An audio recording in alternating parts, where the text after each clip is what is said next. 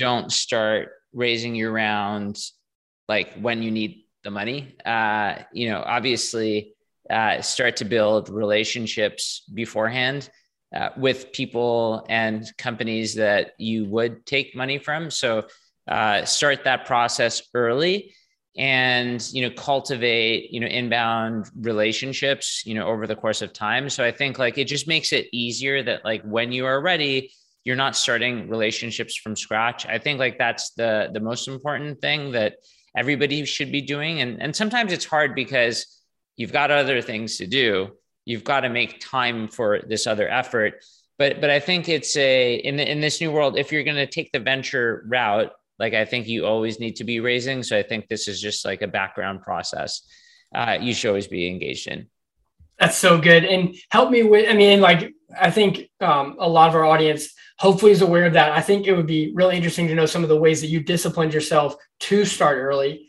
Like, was there kind of a pattern that you had? Was there kind of an Excel spreadsheet that you used, or how did you like incentivize yourself to do it? Or was it just kind of a natural thing that happened? Yeah, I mean, I wasn't like super programmatic about it. I think I just, so whenever it was a fund of interest, or it was say, a partner that reached out at a fund, I would more often respond to those requests. And and then just basically have initial chats with them. And then, these days, like, I feel like, investors are really good at, having the cadence. So without me necessarily trying, I feel like a lot of people did reach out. And so all I did was, was actually talk to them when they did reach out. Obviously, like, nowadays there's enough venture funds out there that you can't respond to everybody. But again, like the ones that are funds of interest or partners of interest or, some reason like that, like, I think that's what I would focus on. The other thing is like really understanding like what things interest people. So for example, we raised our recent round from Craft Ventures. The reason, I mean, they led the round with participation from Felicis and Inovia and Garage and we had a few other ones, SVB. But the thing that is interesting is like for Craft, for example. So David Sachs, who's kind of like the founder of that venture firm, he was really big into bottoms up SaaS. And so, Fellow is a bottoms up SaaS tool. And so we wanted to be in the same cohort of other companies that were, doing the same business model because, we wanted to learn from that. And so I was following, for example, David's content for a long time. And so, when he was talking about certain metrics and like what best in class looks like, we made sure that like a lot of our internal metrics kind of like measured up to being able to be benchmarked against those. And so, for example, like when we were talking to Craft, it was like, how you said that those metrics are best in class? Here's what ours looks like. And it was like, I think it was an easier discussion because, here's us speaking the same language and like, here's how our metrics measure up. So we should chat and, kind of went from there. That's so good. It's listening to their content and making sure that you align fundamentally. Yeah. I think like that's an important point.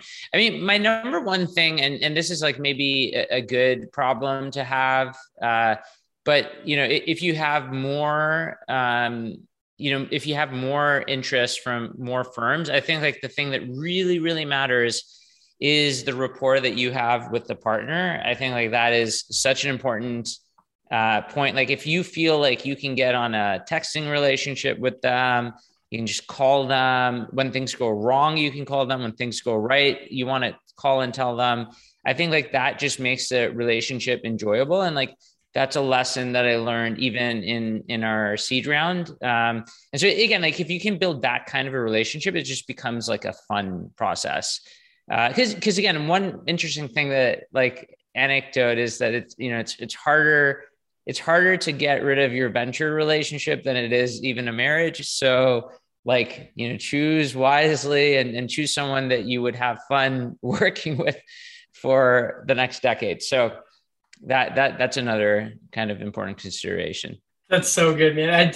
It's so neat to see this pattern, and just some of the best founders that I talk to, it's all about the relationship. They're being interviewed by the VCs basically to see if it's a good fit. You're not two people, like, even you're not trying to, it's not like hard negotiating with each other on the round details as much as it is, hey, do we align on like what we're trying to do and how we look at the world? And if so, then like, let's work together, because we're both, adding different value in this thing that we want to accomplish together. So it's just like the unity of that. It's not us and them kind of mentality. And I keep hearing that in what you're saying. Yeah. And the other thing is, like, I mean, I think some people may not have, I think some people are know this and like maybe do this naturally, but I think it's really important to know, like, the people that you're raising money from, what needs to happen for them to be successful in their investment, right? So if you 3x their investment, like your Series A investment, like as much as you may think that's great, it's actually not that great. And so, like, when you come from the mentality of like, what kind of a business do I need to build so that it can be 100x outcome, like for the investor? And so, going into that, like, and when you're doing your storytelling narrative, like, you've got to have 100x sort of, idea or possibility, because sure, like, it may not happen, but if everything goes right, like, can this be 100x opportunity? I think like that's something that needs to come across in the story, because like at the end of the day, like, that's what really makes all the returns for the investors. And so if you don't have a business or a path or a vision that is going to take you to that type of an outcome, then I think like it will be a little bit harder to raise from the top tier funds, because again, like they're looking for those sorts of outcomes. So good. It's like, hey, look at me, I did a 3x or 5x, and they're like, yeah, I mean, that's great, but like that's not going to keep them in business. and if we want to play with them, then we have to be able to serve them as well, just like they're serving us, or else it doesn't work. Yeah. And it's again, like, I mean, different sorts of funds have different sorts of requirements. And obviously like late stage is different than early stage. But I think like if you are doing like a Series A, and this is now like, you're really commercializing the business and like setting it up for scale, I think like that is kind of like the mentality you have to have. You got to have that. Yeah. Obviously that's a great point. It does matter. The context is like, what phase of your company are you in? If you're raising a C, like a Series B or C, it's going to be different needs because the risk profile is much, much less. But you're saying around the seed to Series A, that 100x, I definitely would confirm that from everything that I've seen, because it's really like a couple companies that make a portfolio for a venture firm, and you got to be thinking like them. And if not, then yeah. Yeah. I mean, the other thing I would say, like this is like from what happened for the Series A versus when we raised our seed round, like it was significantly more work to do the Series A than the seed. Cause like, in a seed, it's, a company is a spreadsheet and a story. Like the seed is a lot more story. Actually, it's mostly story. It's almost all story. And then in the Series A, there's a spreadsheet too. So as soon as there's a spreadsheet, it's actually a lot of work to kind of like prep the narrative, the financial models, and everything else that is required. And it's like one of those things where even if you're great at storytelling or you're great at pitching, like every pitch, every storytelling can still use some feedback from others. And so what was really helpful to us is our seed round venture firms, Inovia and Felicis, like really spent time with us, and we just, pitched them and they gave us feedback and like we iterated. And so it took us a good 1 month to prep for starting the Series A, like even before. And that was I mean, you can never really clear your schedule, as a startup CEO, but to the best of my abilities, like I I tried to make time where I was like, I'm only available like if it's an emergency, like I really need to spend time on this. And then it was still a team effort. You know, our design team was involved, our CFO was involved, all the different department heads were involved because they had to produce metrics and like we had to follow up on things. So all this to say is like it was a real team effort, even like going into starting the process. So I would say like, again, like a really good 1 month of like hardcore prep. And then when we went out, it was like pretty regimented and we had all the information, we had the data room.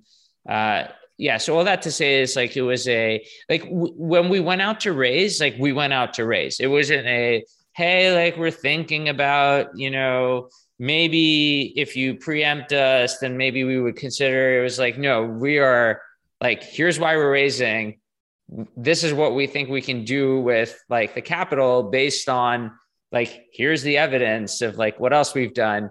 And, you know, you should participate because if you do, like, this is where it's going to get the business. And we can say that with pretty good confidence. And so again, it was like a very purposeful, and it was a lot of work. Like I will say that the prep was a lot of work.